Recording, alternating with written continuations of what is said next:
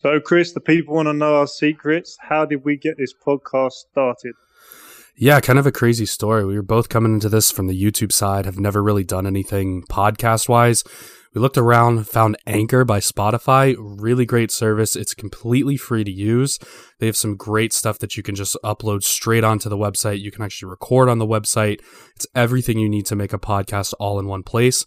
Download the Anchor app or go to anchor.fm to get started.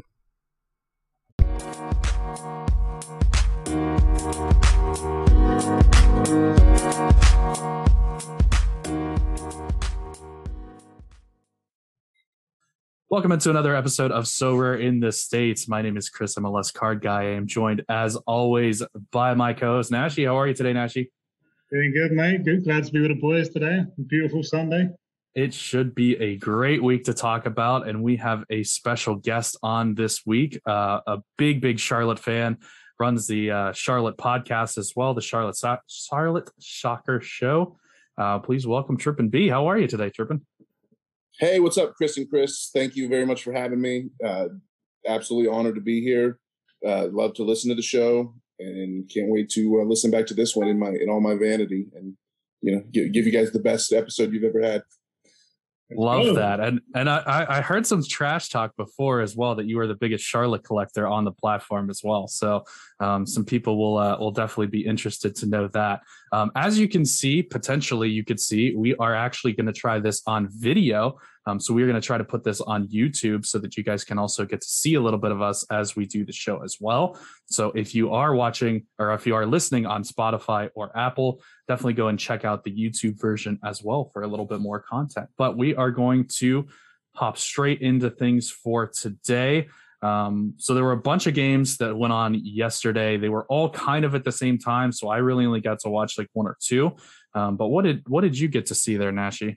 Start with you. I mean, yeah, I was kind of in the same boat. I started out with obviously Chicago away at Toronto, and I was actually pretty hopeful that we could get a result from that game. You know, like Toronto shown signs of doing well, but they're not quite consistent. It was the first time Chicago started with Kaspar, Jairo, Mueller, and Shaqiri as the front four, and they've really struggled creatively this year. So I was hopeful, and it was kind of, at the end of it, I ended up feeling a bit bittersweet because they did create a lot of chances. They kind of dominated the game, but it just, at the end of the day, they've come out losing the game somehow.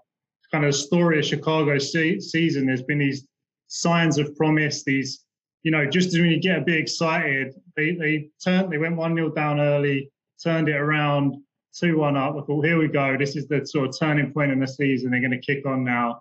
And then within a space of about 10 minutes, Pozuelo gets a very soft penalty, but he gets a penalty and then scores an absolute worldie. And we lose the game. I'm kind of, like I said, it's bittersweet because the performance was good. If you look at the stat lines here, Chicago, 33 shots, 9 on target, 63% possession away from home. But they lose to a team with 5 shots, 4 on target, 37%.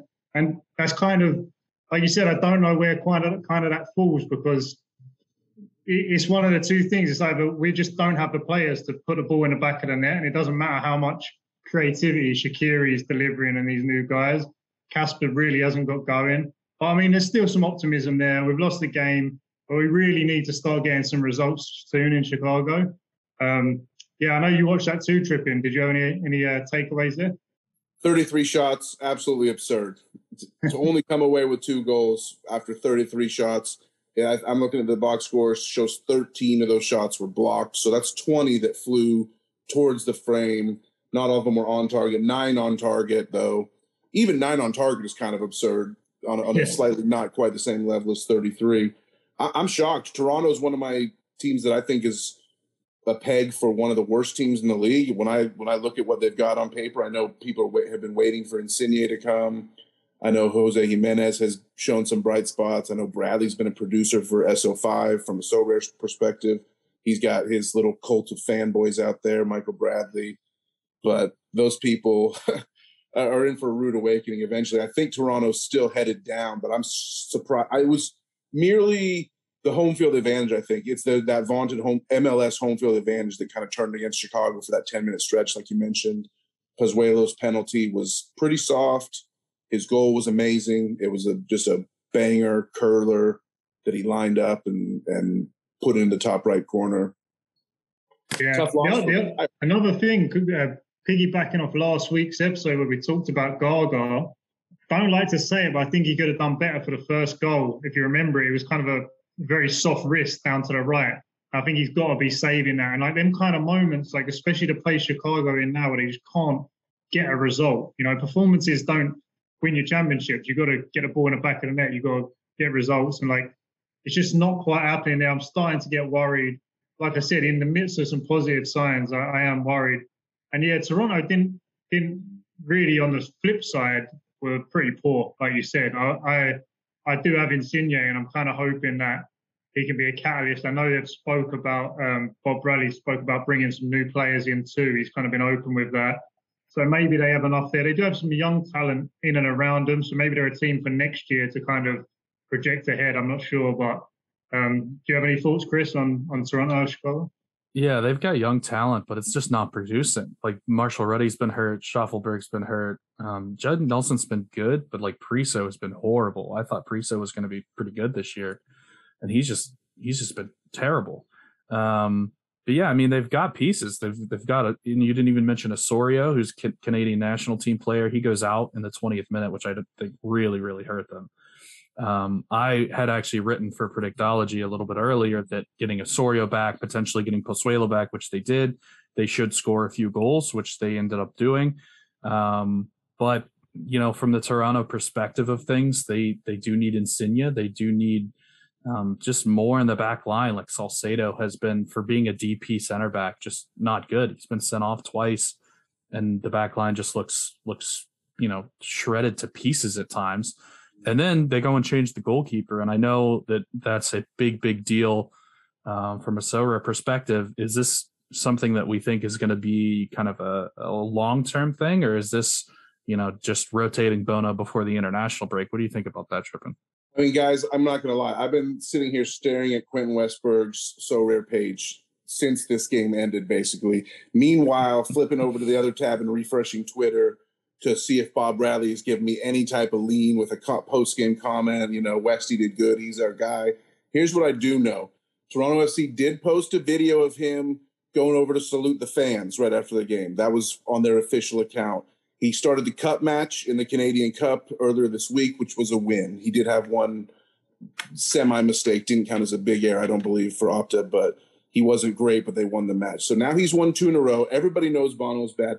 If you do a search for Westberg Bradley on Twitter, you're going to see like every Toronto fan saying, put Q in, come on, Bob, do the right thing, all this kind of stuff. So I've got all these tea leaves pointing to Westberg as potentially keeping the starting job. And there's all these cheap cards on the market under 0.2, you know, ranging from 0.13 to 0.199 and a bunch in between. And when you look at the current SORA market for goalkeepers, where any starter is trending above 0.4, if Westbrook's going to keep the job right now, he's a huge bargain. And I've had to like wrestle with myself. Do I buy this guy? Yes or no? There was one just recently, it looks like that was pointed for 0.105 that when we started the show that is already sold 10 minutes later. So it's a big question coming out of this game. It doesn't have to be the most important question for you or your gallery, I guess. The guy does kind of suck. But I'm just, when I'm looking at I'm looking at this on a day-to-day, week-to-week basis, and I'm thinking about increasing my goalkeeper depth as we get closer and closer to the getting commons out of Global All-Star.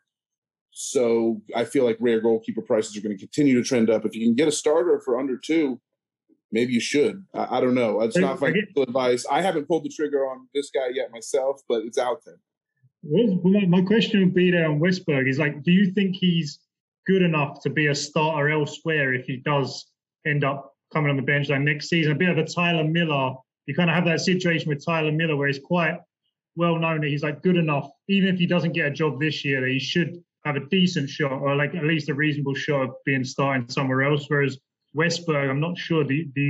How do you sort of evaluate that? Like if he doesn't get the job at Toronto, is there still some hope? There's no hope, I don't think. No, I think this is his last shot for sure. He's not good. but we're just talking about getting a starter to get you into contests and regions and things like that. And I do think Toronto will trend up when Insigne gets there, as some of the young talent that you guys mentioned starts to come together a little bit.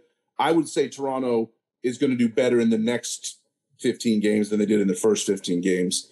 That may not be saying much, but that's where I'm at with it. Just something to think about if people are looking for cheap goalkeepers. It's always a question. So I'm going to play devil's advocate a little bit here and tell you why you shouldn't go and get Westberg.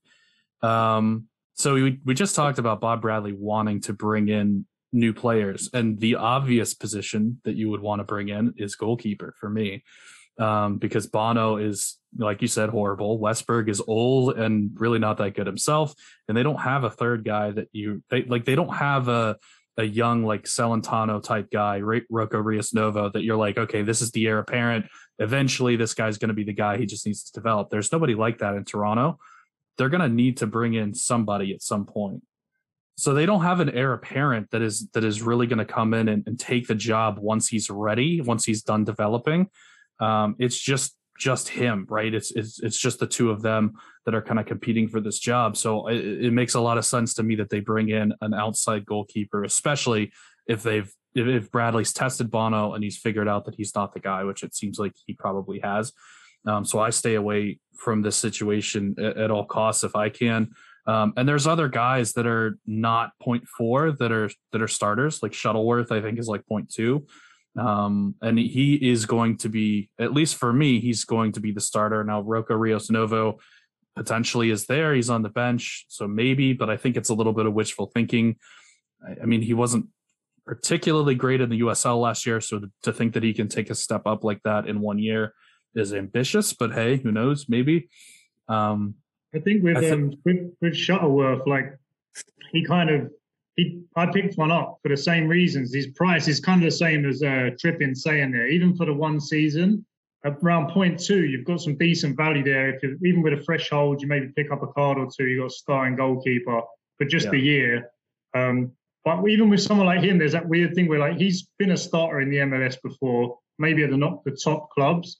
If he goes on and does really well this season with Atlanta, which they're terrible defensively. We can get into that maybe later. But if he goes on for the rest of the season, he just got back into the team. So if he finds some form and kind of puts the team on his back, someone like that maybe does have some upside, because then you get him for 0.2 for this year. And then maybe if he has a good season, he goes on and finds a move to maybe someone who's needing a fill-in for a year or two. And I thought that was my logic when I picked him up. Yeah, I mean, I think that's not bad, and you're pretty well guaranteed to get him for a season, whereas Westberg, you have no real clue. You're just taking a shot in the dark. There's other guys like Ella Khan out there too, right? Celentano was garbage last night. Mm-hmm. So the people that really thought he was going to take the starting job, I like him long term. You just very rarely see anybody come out of the draft ready to play year one, much less a goalkeeper. So I think long-term, he is probably going to be the successor to Khan, but right now it's Khan's job. And Khan, I think, is 0.25 maybe. I think there's other kind of bottom-of-the-barrel type goalkeepers that aren't nearly as risky as Westberg, but it's possible. I mean, Westberg could be the starter the rest of the year. If he's the starter the rest of the year, he's worth more than 0.1, period, end of story. Mm-hmm. It's maybe worth a shot, but I think there's just maybe other options out there that you could also try to consider. Goalkeepers are just such a headache, aren't they? You lose sleep over them. I picked up this is not MLS, but it's America. I picked up a goalkeeper, Lucas Chavez, from the Argentinian league, because I saw that he was their starter for years. He's like their second most valuable player on that transfer market, and he's coming back from injury. And I picked him up for Argentinos, and I just saw today that, and there was another guy playing, Lanzalotta. I just saw today that now he's being linked to, again, a loan out because the backup did really well. So now they kind of got two good keepers, but he's too good. So now I just impulse bought. Once I saw that news, I impulse bought the Lanzalotta too, just so now I've got like the hedge, like sometimes that's the way you gotta go. You gotta go with your gut. So if you're either gonna end up with two goalkeepers or none in that situation, probably one way or the other. All or nothing, gamble, baby. Let's go.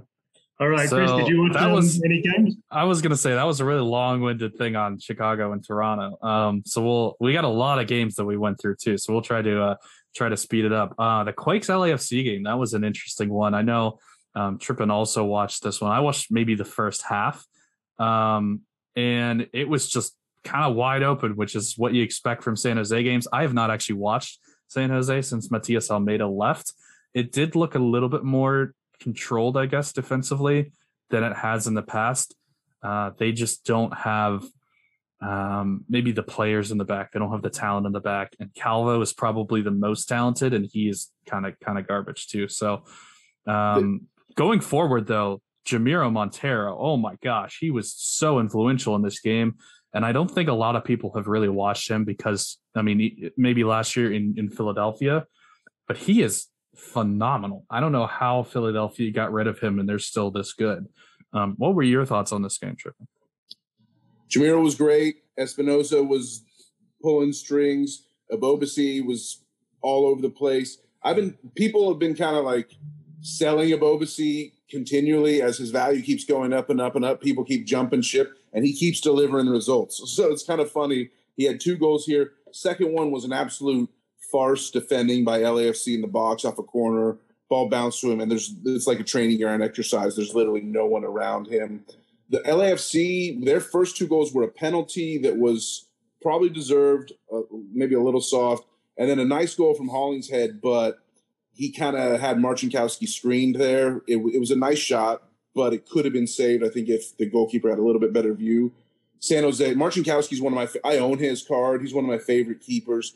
He ended up with like between 15 and 20 AA this game. He racks up the AA, but he always continually gets let down by his defense, and so he's always a threat to give up 3, unfortunately, which he did here. Brian Rodriguez was nice in Vela's absence. Kellen Acosta continued to not deliver. There was just a lot of action. It was a great game. 3 goals in the first 20 minutes, 4 goals total in the first half. It was fun.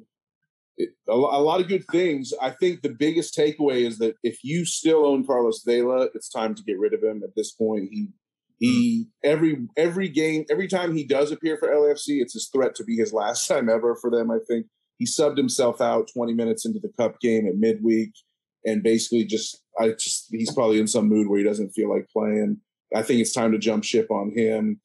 And I've been telling people that on Abobasi, though, also. He keeps going up, so who knows? Maybe I'm wrong. There's some questions. Hold on 1 second. The thought with Abobasi, though, oh my God, did he miss some sitters? Like, he should have had 4 or 5 in the first half. Yes, true. 100%. So, I mean, yes, he's scoring, but goodness gracious, like, anybody could score some of those goals. Sorry, go ahead, Nashy. He's getting the chances, though, to be fair. It's like you got to get into the right positions to get the chances, and then, you're going to miss some. But he's just, if my striker's getting that many chances, I'm happy, regardless whether he's scoring them. Because over the course of the season, if he's still getting in them positions, like you said, anyone can score them. You'd back him to start putting them away. I wanted to dial in on a few. Yeah, go ahead, Dan. Oh, one headline I did want to throw out, that if Vela is going to keep missing time, keep an eye. Latif Blessing turned out an amazing score. 75 for his midfielder card, 63 for his forward card. And he was basically in the cam role. He's basically playing a number 10 with Vela out.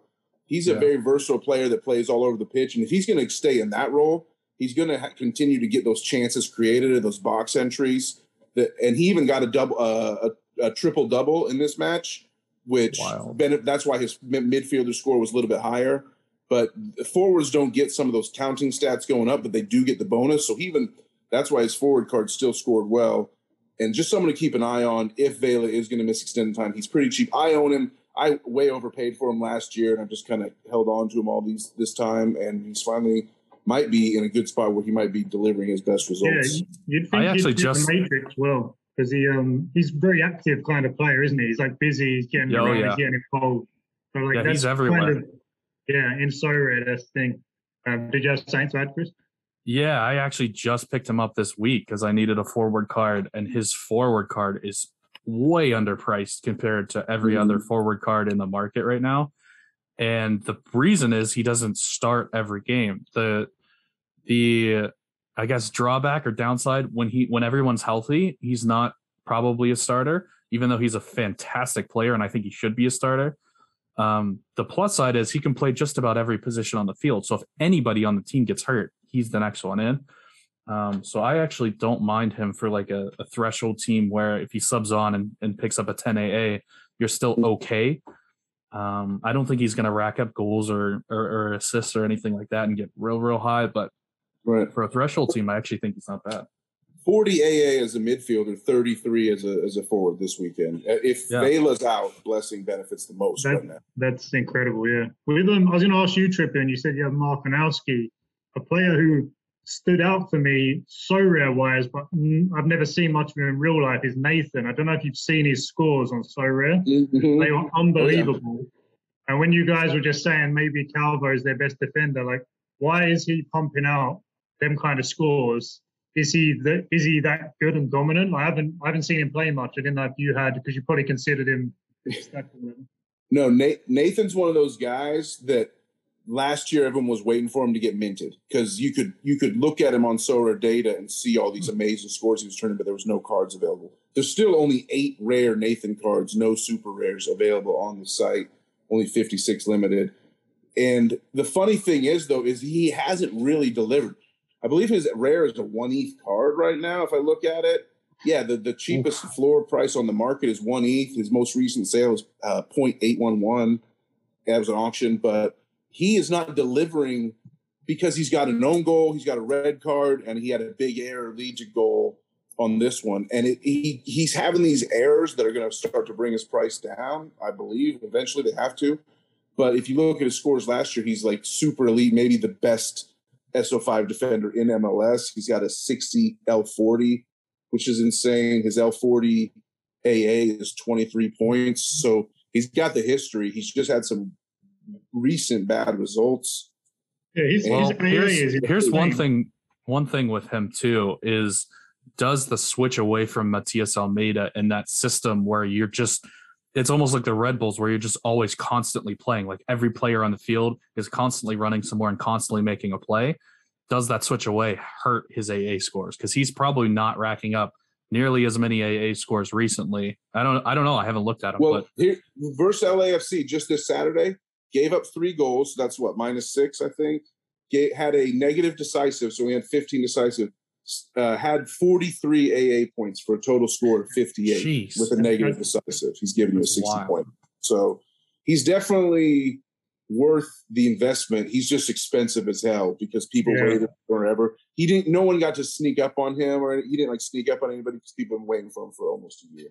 Yeah, I had the same problem with Talis Magno. I would have loved to get him right when he transferred, but by the time he actually got here and played a full 2 years before he was minted, I couldn't get him at that point. Let's keep rolling through here. So I watched, as painful as it is to say, I watched DC against the New York Red Bulls, and it was a fairly even game in the first half. Really, nothing happened. It was 0-0 with no shots. Both teams were kind of poor. New York was probably a little better. They were at least getting towards the attacking third. DC just looks absolutely listless, no taxi phone test, and they have no playmaking whatsoever. Everybody knows to key on Gressel now, so nobody lets him get free. And, with no taxi, there's no other options. And they need help in the midfield. Sophie Jafalne, I think his name is, he's trying his best, man. He's really trying. He's running around. Same thing with Skundrits last year. They put him in the midfield, and they're giving a lot of effort. They just don't have quality. He was a second round pick in the draft this year, and they've thrown him straight into the midfield and just put him in a bad spot. And you can see flashes, but he just doesn't have the technical ability. They need somebody to get on the ball at the midfield. Because Knaus is a good destroyer, but he doesn't hold the ball up.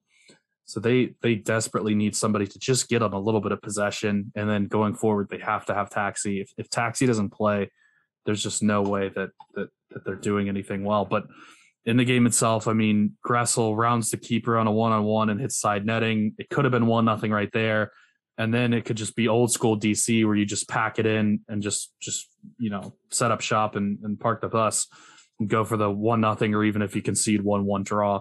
but instead don't get that one. Red Bull score 3 worldy goals, and that's that. So yeah, I mean, it was frustrating for sure.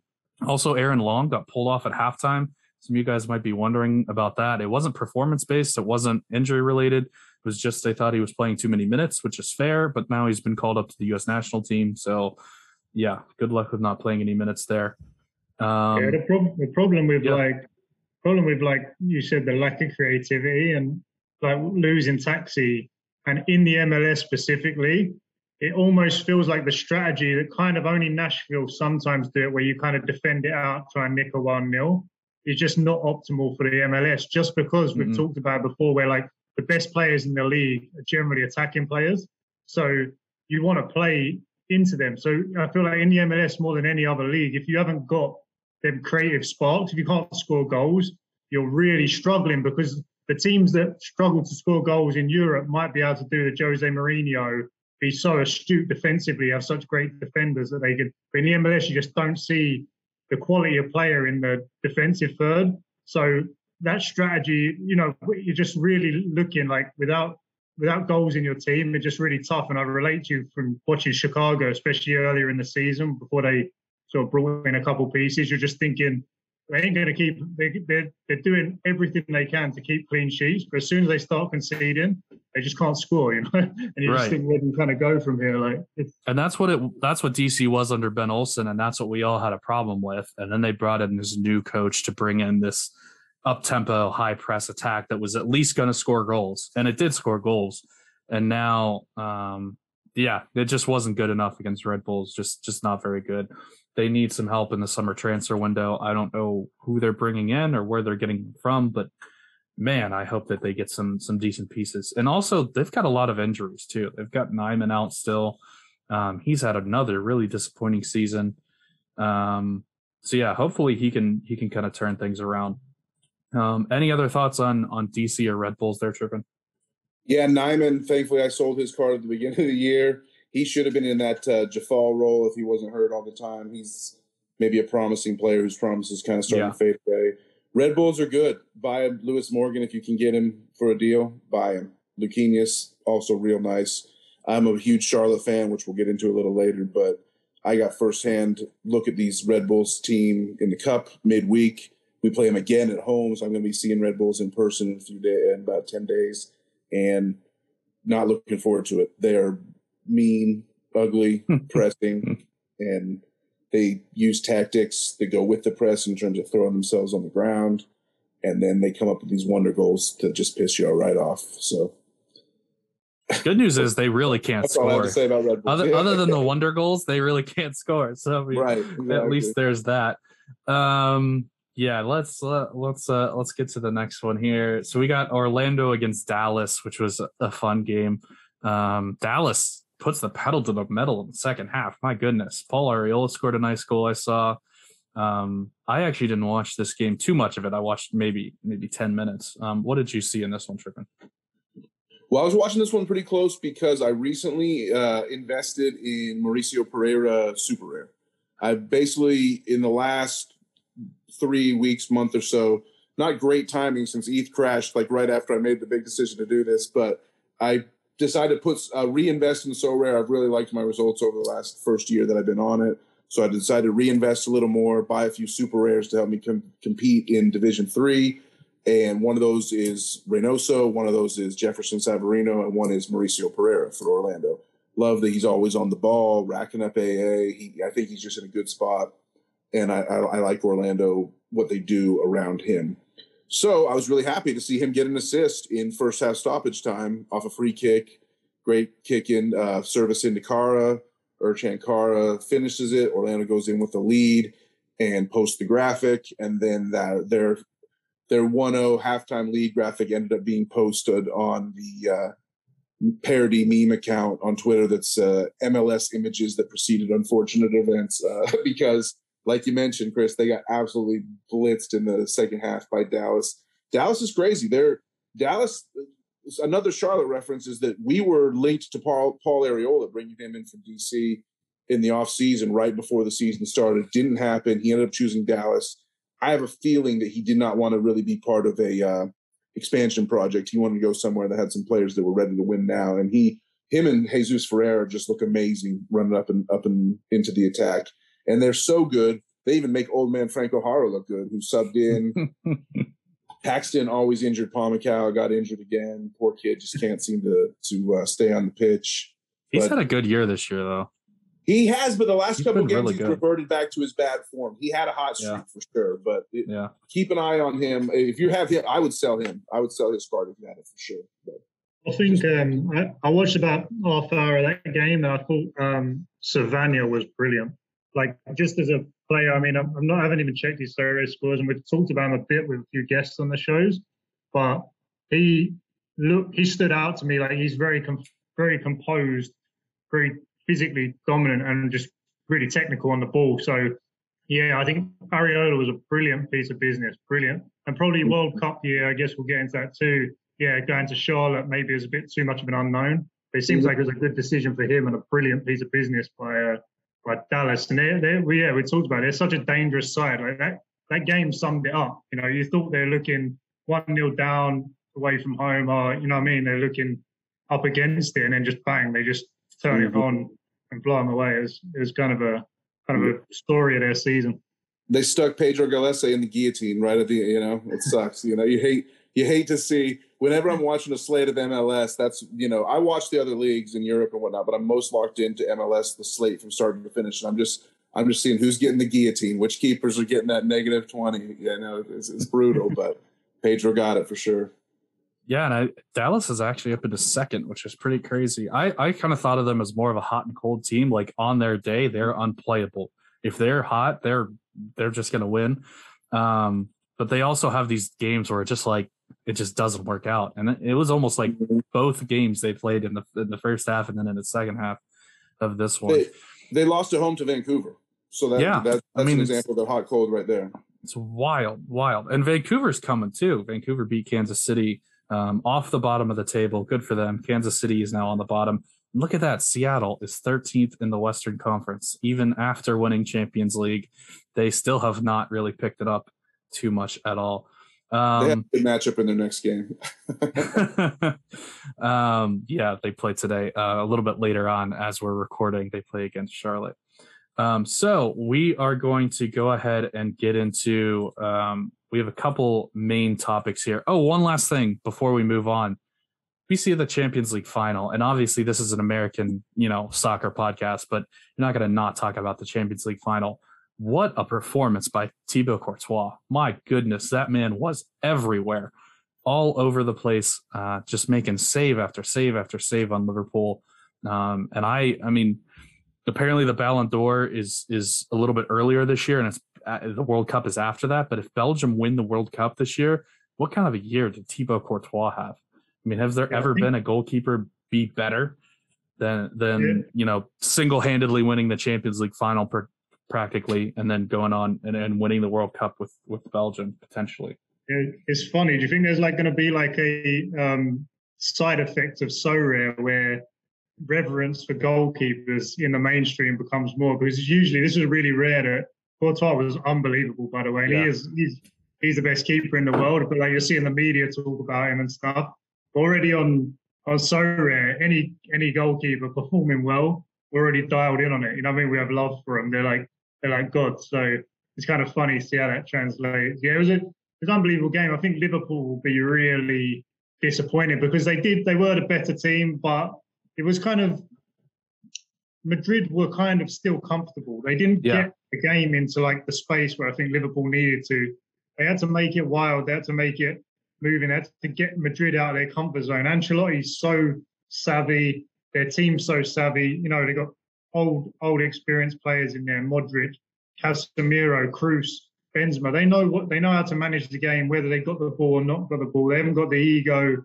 There was times in the game where they could have tried to make more forward passes and they just slowed it down. And watching it as a football fan, you just knew that's so smart what they're doing right now. So although people talking after Liverpool had more chances, they're a better team, I don't think that Madrid were uncomfortable for much of the game, and I think Liverpool really will regret not making them that way. They should have I mean, I think they need to make the game more chaotic because Madrid's too experienced of a team there. So yeah, it was a good watch. That was a good game. I was very surprised at the result. I thought Liverpool were going to take it down.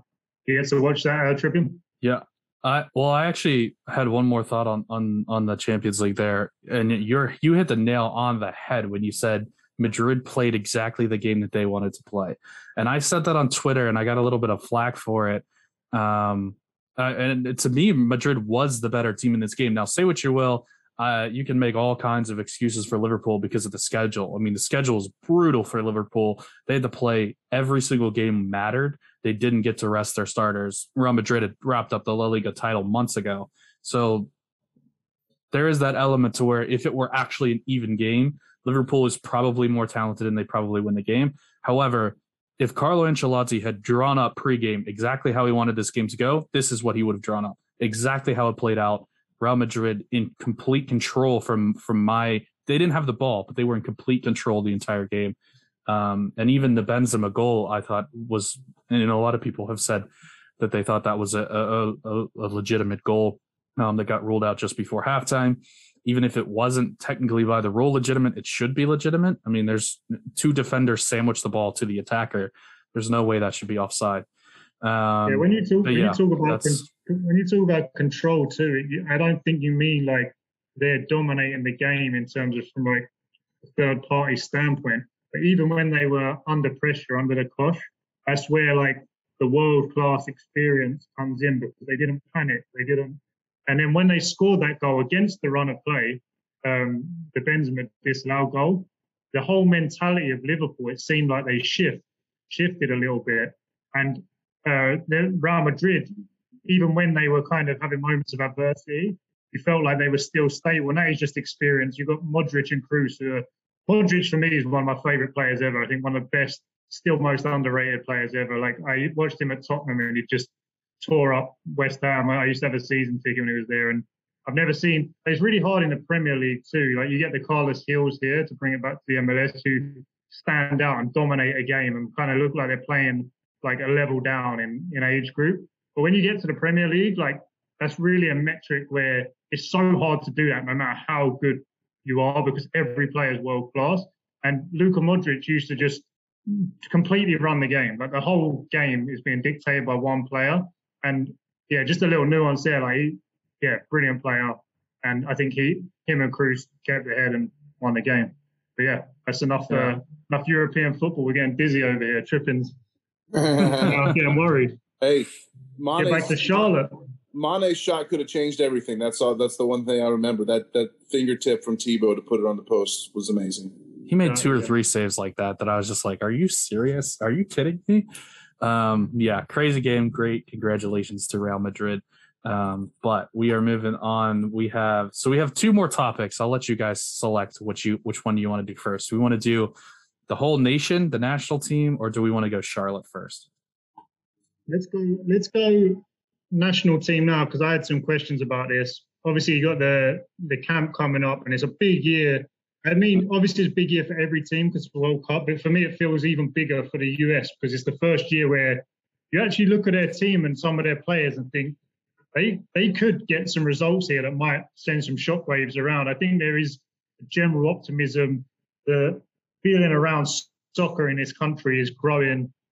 You got Joe Rogan tweeting about soccer now. It's going to be the biggest sport in 10 years. I think there's something building here. And so now, like, for me coming in, I'm looking at their new squad, and you've got some pieces, obviously, that we all know, the big names. And do you think there's any of these new guys coming in now that can add to your chances, that can develop over the course between now and then to make a difference? If I pick out a couple names here out of the squad they just made, the one that was really kind of exciting for me, even though I'm not American, but Malik Tillman coming in. I think this World Cup might come too soon for him, but his pedigree coming through at Bayern Munich, does that get you excited for the future? Because that's kind of what you're missing, is maybe like that number 9, someone getting goals in the final third. Yeah, so I mean, Malik Tillman is obviously a great prospect coming through Bayern Munich. And this is this is where you see the evolution of the U.S. national team and the difference in where we are now as compared to where we were 4 or even 8 years ago. Malik Tillman comes through Bayern Munich's academy and is just now getting called up and he's kind of on the verge of getting Bayern Munich minutes as well. But he really honestly has to break into the Bayern Munich team in order to honestly get a chance in this U.S. national team. Whereas a few years ago, 8 years ago, Julian Green comes through and is basically just an academy player and gets put on the full World Cup team and actually played quite a bit in Brazil as well. So this is really, and I can't remember which academy he came through, Julian Green, but it was one of the bigger ones, but it wasn't Bayern Munich. So this is really where you're seeing the development and the depth in the U.S. pool now. Is that a guy like Malik Tillman is not just an automatic starter because he's kind of on the bench ish for Bayern Munich. So I think obviously he's a great player, great talent.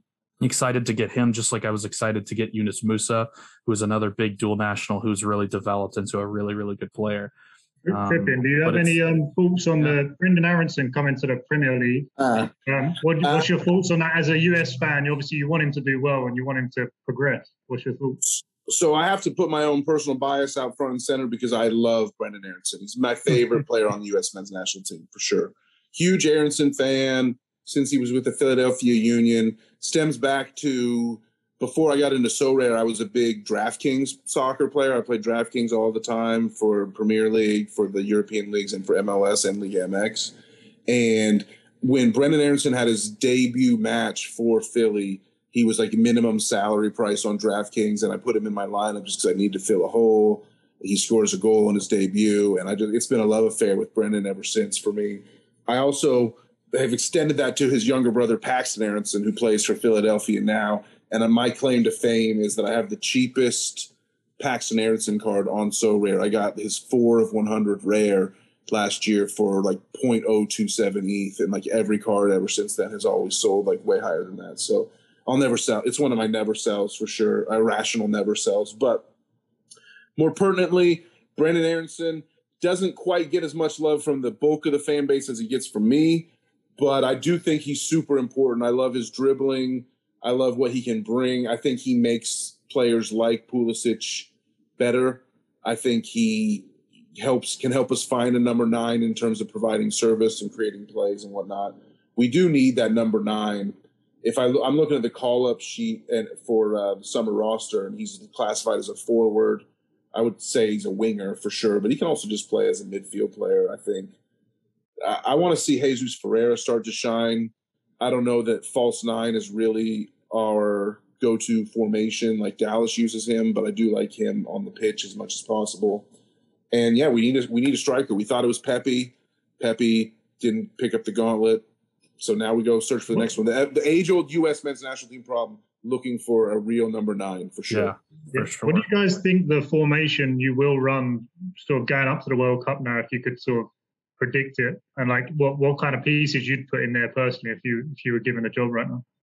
I mean, at this point, it kind of has to be a 4-3-3, like with a false 9, because we don't have the number 9. The one thing I'll say, I do think DK is going to get there eventually. He's just got so many injuries that he's almost like Josie. Like if he's healthy, the U.S. national team is dangerous. But if he's not healthy, if he doesn't play at the World Cup, then that really takes away quite a bit. Because he just gives us something that nobody else really gives us. Aronson and Areola are kind of in the same mold, and I think they both get hate for it.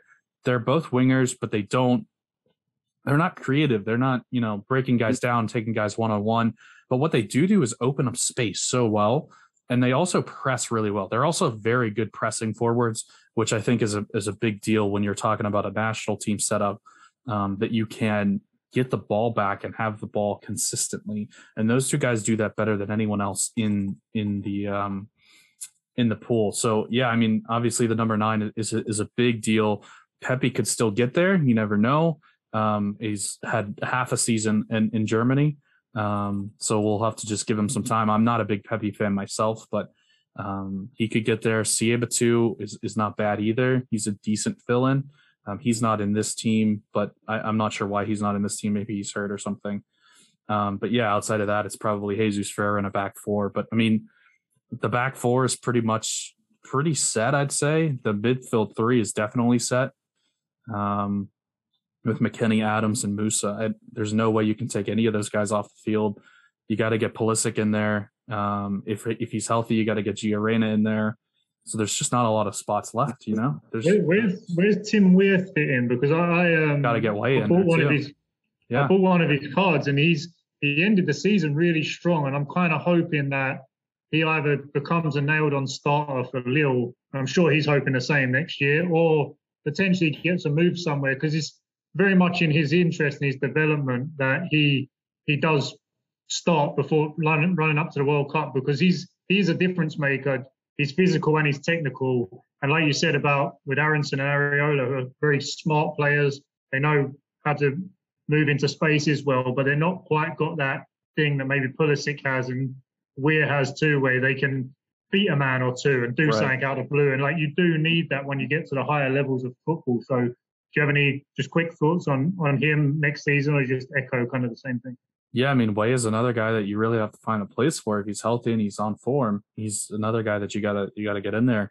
And I don't know how you fit Pulisic, Reina, and Weah on the field at the same time, other than maybe making Gio the 10. And yeah, I don't know, because then you got to take off one of the three midfielders. So I'm not sure how that works. Even in the back three, who's going to play those wide positions that track back? I don't know.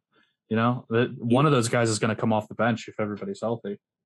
You would almost put Pulisic in the false nine at that point if it was like a Weah, Pulisic, Aronson, Weah, Pulisic, Areola front line or something like that. Maybe Pulisic would be in the middle of that three. It's tough to say. We got a lot of options and none of them are great.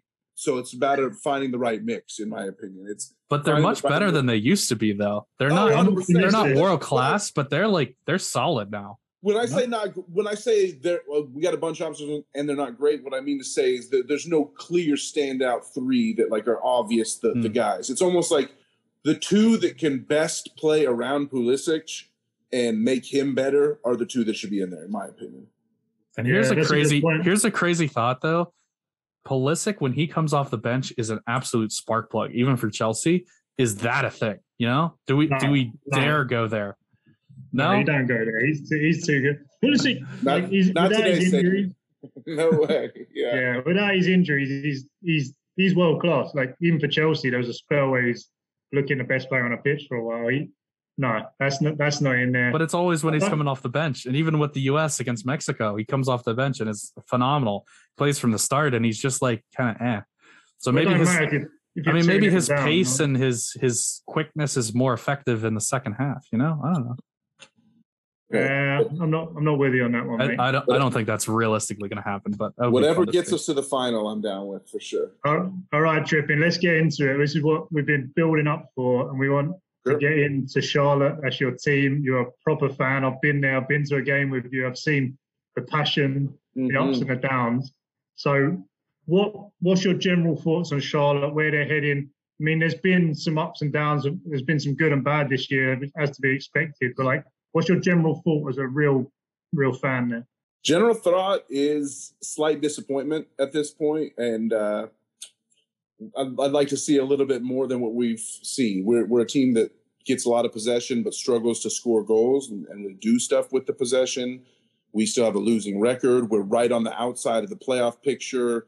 A couple teams behind us have game in hand, so we could slip further. Toronto and New England are probably going to try to climb up the standings. We're behind Cincinnati and Miami, two of the teams that I consider, two of the worst teams in the East. So general thought is slight disappointment. There's been some great highs. There's been some great moments. I've traveled all over supporting the team. You mentioned Orlando. I've been to D.C. I've been to Atlanta. Had great experiences at all of them. I've been to Greenville, South Carolina for a U.S. Open Cup match. I've traveled to visit all kinds of places with Charlotte FC, and I probably will get at least one more road trip in before the season's done. What do you think they're missing right now? Like, who would you add in if you had? Right, you got one DP to add in, or maybe a couple players around the league that you would snatch from somewhere else that you think would fit your system, and really like where you just falling short, because there are some signs of promise there. So for a DP, the general thought is that we should add another attacking midfielder, which I tend to agree with because that's a best use of DP money, the way the MLS contracts and everything work. There's a link with us to a guy who plays for Newell's Old Boys in Argentina, Nicolas Castro. I just picked up his card recently, kind of hoping that he does end up in Charlotte. Also because it's kind of risk. If he doesn't end up there, he's still a good card, where he's at. So I think that is a good way to do it. Right now, our midfielders are all kind of the same guy, which is either a high, one of two. Let's say our midfielders fit into one of two templates, which is very, very locked into the coaching system of high possession and never advancing the ball forward unless you definitely have the numbers. So they're very conservative in terms of back passes and recycling things back to the keeper. Not great for so rare scoring because you really want those final third passes, from your guys getting up, not the way Charlotte plays it. Then the other template that we have is the key guy in that role, I would say, would be either Sergio Ruiz or Alan Franco, both guys who have been on the bench recently. The other template is the attacking youngster, which would be Ben Bender or Jordi Alcivar, two guys that are probably a little overpriced on Sorare right now just based on their potential, but they are trying to do good things in terms of making stuff happen. They just haven't been able to click so much. We're the second lowest team in terms of goals scored, just ahead of your Chicago Fire, Nashy, as I'm sure you are aware. So we need to score a lot more. Our Polish designated player, Karol Swiderski, is not getting great chances. His XG is really low, and he's not exceeding his XG, so it's a problem. So that center attacking mid to sort of link up all those problems and get the ball from that midfield possession into the attacking space. It's probably the way to do it. I will say, though, we also are in dire need of a left back. And I don't necessarily want to spend designated player money on a left back, but it's something we need to think about bringing in when the transfer window does open again in MLS. Because right now we're relying on Joseph Mora, kind of cast off from DC last year. And I've been calling him Jogging Joe. He's anytime we've given up a sort of a counterattacking goal, you see him jogging behind the play, and he's running full speed. It just looks like he's jogging, is what I should say. So it's just not good enough right now. He's pretty good defensively in sort of a slow down game. He was good against Carlos Gil. He's been good against some people, but against counterattacking sides, which we're facing a lot in this next stretch of our schedule, it's not going to be a good situation. Yeah. I think like Swiderski from the game we watched. I watched a few on TV too. Swiderski is the real deal, and you really need to leverage him if you want to make some waves in the league, because he's quality. He's one of the best strikers in the league. I've seen him in person. He's busy, he's physical, he's fast, and he's got quality too. So you just need, like you said, but you can't do anything if you're not getting any service, any chances. Mm-hmm. So you need to find pieces just to get him to make a bit of difference maker. And I did really like me and Harry were actually talking in the game, and Jordi Alcivar. Yeah. He's a quality player. He looked very confident, composed on the ball in a game that, if you remember, you weren't doing too hot in the game in the first half, specifically the one we went to, but he was putting his foot on the ball and trying to make passes and trying to dictate the tempo a little bit. And I think he's got some potential. He's obviously a young player, probably makes some naive mistakes positionally and stuff. But I like you said, I think he's got some potential to do some stuff. Ben Bender, obviously, a lot of people know about.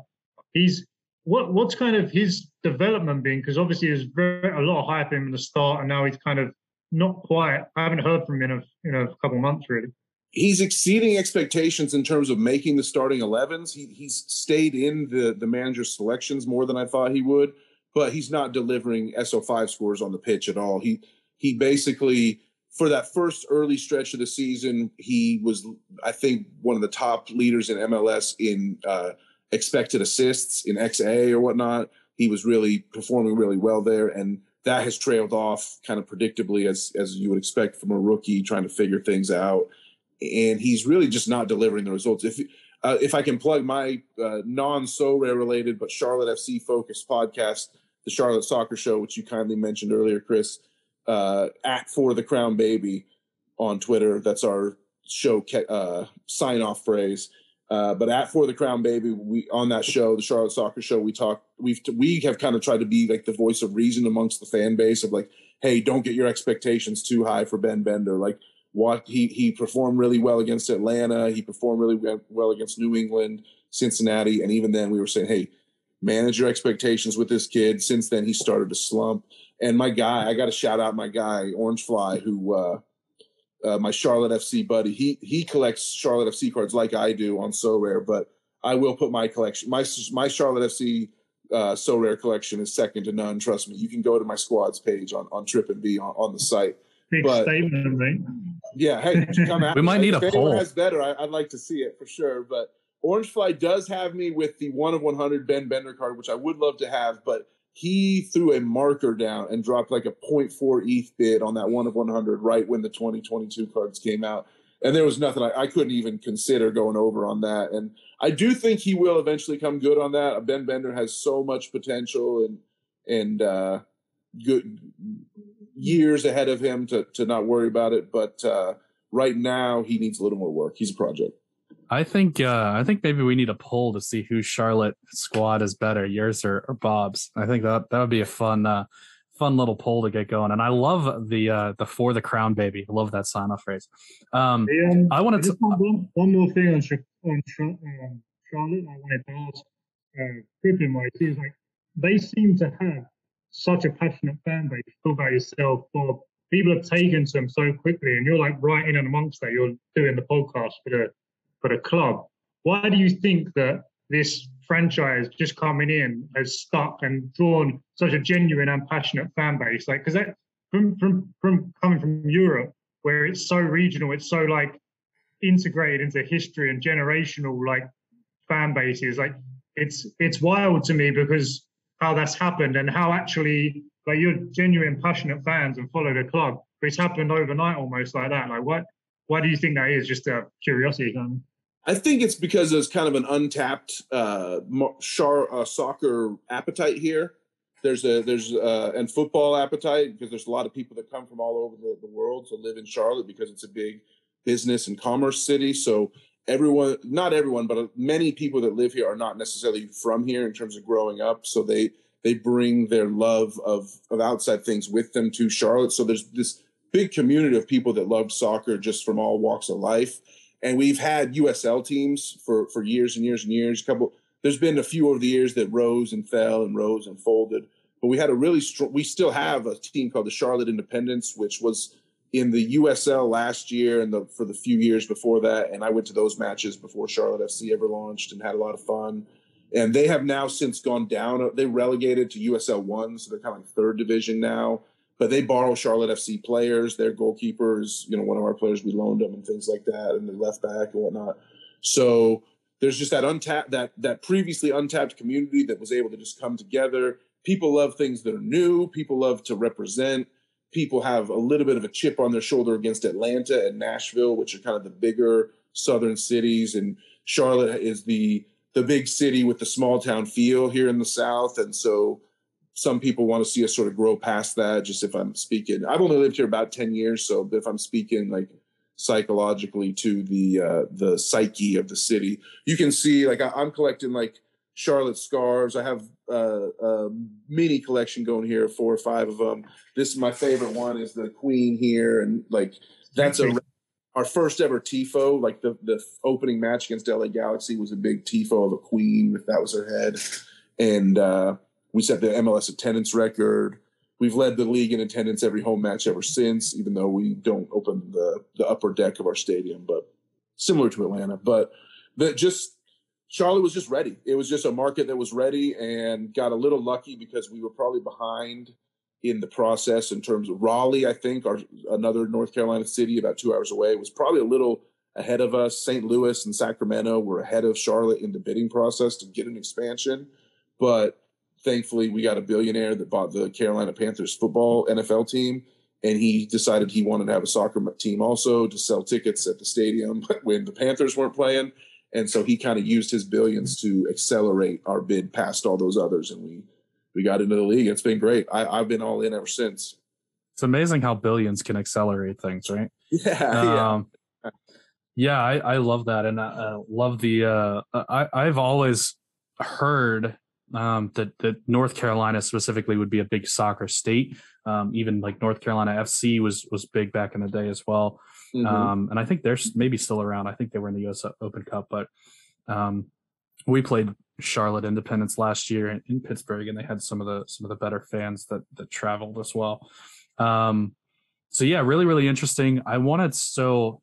I'm a big Clemson fan, which is a college here in the States, and their goalkeeper last year was George Marks, who you obviously have gotten to know a little bit more lately. And I watched him in the NCAA championships, and he stood on his head and was absolutely fantastic.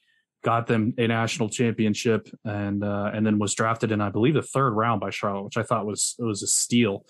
And I figured he would be, the fourth string goalkeeper coming into the season, being drafted that low. He has risen quickly, and he is now the backup. So what are your thoughts on Georgie? Yeah, George Marks, awesome young talent. He quickly accelerated past Pablo Cisniega, who was Pablo played for LAFC at the start of last year and was the starting keeper, and then was picked up by Charlotte in the sort of preseason player acquisition period. And everyone was like, okay, Pablo Cisniega will have a chance to start for Charlotte. Then we went and got this guy, Christian Kalina, who was a little bit better and who was clearly the starter. But then everyone was like, okay, Pablo is a seasoned veteran backup. He'll be great. Then what just like you said, this kid, George Marks, comes in out of nowhere, just blows everybody away in camp, gets himself signed to a new contract extension before the season even started, after the draft. And he's been the second string keeper every match. He was our cup goalkeeper. In fact, on the Charlotte Soccer Show, we usually pretty complimentary of the coach. We love our coach on the podcast, but we had to rip him and rail against him for not starting George Marks in this cup match loss that we had last week to New York Red Bulls. He went with a strong team and inserted Kalina, the starter, back in as keeper. But we liked the idea of having sort of like the cup keeper, like your cup matches, you have your cup keeper. It kind of, if you're looking for karma, not starting George Marks as our cup keeper might have set us off in a little bit of a bad spot against Red Bulls in that cup, because Marks is the real deal. He's very young. Let me double check his age, but I think he's 21. Yeah, he's like 21 or 22. He's going to have U23 eligibility for a while. And even though Christian Kalina is an awesome goalkeeper, and I hope he is the Charlotte number one for many years to come here, Marks is someone who is going to develop and could potentially get a starting job somewhere in the next year or so. If you've got some extra ETH laying around, he's trading at about 0.05 right now, 0.06. If you want to take a shot on a long-term U23 keeper, get him in your gallery, and he'll pay off next year for sure, hopefully.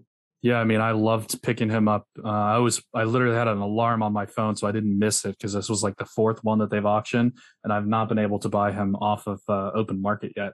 So I made sure I got in there and got him. And yeah, Kalina is fantastic. So we're not saying that Marks is going to take his job. Potentially, I mean, maybe down the line he could, but Kalina is very, very good. This is more of an, if Kalina gets hurt, Marks is going to be a very good keeper. He is not just a fill-in type guy. And then, who knows, 2 or 3 years from now, maybe he moves as a somebody picks him up that needs a keeper. Keep an eye on Cisniega, because if there's teams out there, we talked about Toronto earlier with the Westbrook Bono not really working. There are some teams out there with some dicey keeper situations. Cisniega maybe gets a move in July, just because he was kind of brought in to fight for the number one. Now he's finding himself number 3. He is a serviceable keeper. I could see him potentially getting a move. We'll see. Yeah, maybe that's something we talk about on a future podcast, is different twos around the league that could get a move, because there's a few guys now that are in that category. We have one more thing to do here, which is the predictology. So we're just going to kind of go through and read what they had from the last couple week, or I guess last week. So he had LAFC minus 1.5, which did not end up working out. Although LAFC did win, they did not win by 2 goals. And he said Abobasi was crazy and should have had a hat trick by the time it was 2-2. He said LAFC did win. The play on Sporting Kansas City did not come off either. 59%, 15 shots, but only 2 on target. Kansas City looked dead and flat on their legs. He says he thinks they'll improve, but it wasn't this week. And then he so kindly says, although I was very much right on my New York Red Bulls tips, sorry, with a 4-1 win against a taxiless DC. So at least he apologized for picking New York. And we've kind of been through that. So next week, obviously, international break. There is a game actually, Vancouver against RSL. He doesn't really like anything in this, but he said he guesses he would pick a draw in this game. Vancouver are kind of rising a little bit, and they're a little bit better. They're a lot better at home, 37% better when they play at home. But RSL is a good team, so yeah, I'm in the same kind of boat. I don't really have a good read on that game. RSL has really been playing well lately. What do you guys think about this RSL Vancouver game next week? Yeah, I mean, I watched actually a bit of the. I don't know, TrippinB did too, and RSL looked brilliant yesterday. They absolutely dominated the game, and that was without Jefferson Savarino starting the game. When he came on, he made an impact. Did you see the same thing there, TrippinB? You're nodding along. Yep, he almost scored one that was offside, but he was making an impact. Had a chance created. I think he racked up 11 AA points on So Rare in about 20 minutes. So someone I've invested in recently, so I love to see that, and I would anticipate him getting in on the starting lineup over probably Michael Chang. Now goes to the bench behind Savarino. Although Chang did have an assist yesterday, as RSL really did look great, and I would have to have them as favorites over the Whitecaps even on the road. Here's a question I would wonder. Is David Ochoa ever going to play for RSL again, or is it math all the way at this point? Because he's delivered the results. Mm-hmm. That's a tough one. I mean, Ochoa has had a really weird kind of 6 months, hasn't he, too? Because he was on the bench for Mexico during an RSL game, which was also kind of wild for an exhibition for the Mexican national team. I don't really understand what's going on with Ochoa, and I mean, hopefully everything's okay with him in his personal life, and there's nothing going on there. But that's a weird one for sure. I mean, he's talented, no doubt. So at some point, somebody's going to give him a chance. But I'm with TrippinB. I think RSL are going to get the win. They got a lot of what I like about them is got some diversity going forward. Meaning they got like Cordova up front, who's like physical target man, and then Bobby Wood. He's really he's not the most technical player, but he's really busy, really dynamic, like getting in and around into spaces. And now if they have Ruiz playing from deep, very technical, serving in nice crosses. Maram's good delivery too. And now if they can add Savarino to that, they've got a lot of ways that they can hurt teams, both in behind, playing long from deep, balls from deep, and Savarino too can do a bit on his own. So I think they're going to be one to watch, to be honest. Don't sleep on Vancouver, though. I got to plug a little bit on Vancouver. They're coming. It was a very, very bad start to the season, but it seems like they're finally starting to get things figured out a little bit. And they've got so much talent. Like Caicedo is so good. Dahome is so good. Cavallini, who has been really much better this year, has gotten back into the rotation. Brian White, who was fantastic last year, now can't get on the field. They've got a lot of good pieces going forward. They just aren't great in the midfield. But Sebastian Berhalter is even kind of starting to develop as a decent player. And playing in Vancouver is so hard, man. Last year, if you look at their splits, when they were playing quote-unquote home games at RSL, they were not very good. They go back to Vancouver, and they went on an absolute tear to make the playoffs. So, it's an interesting game. I mean, RSL has done much better than I thought they would. RSL, I picked them along with San Jose and Inter Miami as my worst teams in the league, and that really hasn't panned out. They're third in the West, so good for them. They're really getting the most out of their talent for sure. But that was the next week's games presented by Predictology. Everything will be linked in the show notes if you want to get any further analytics from Predictology. So that's pretty much it. Do you guys have any last minute thoughts here to wrap things up? There's a couple of questions out there for TrippinB on the Twitter sphere. Let's rapid fire some questions real quick. That's a good one. I'll try not to drone on tangents. Let's see.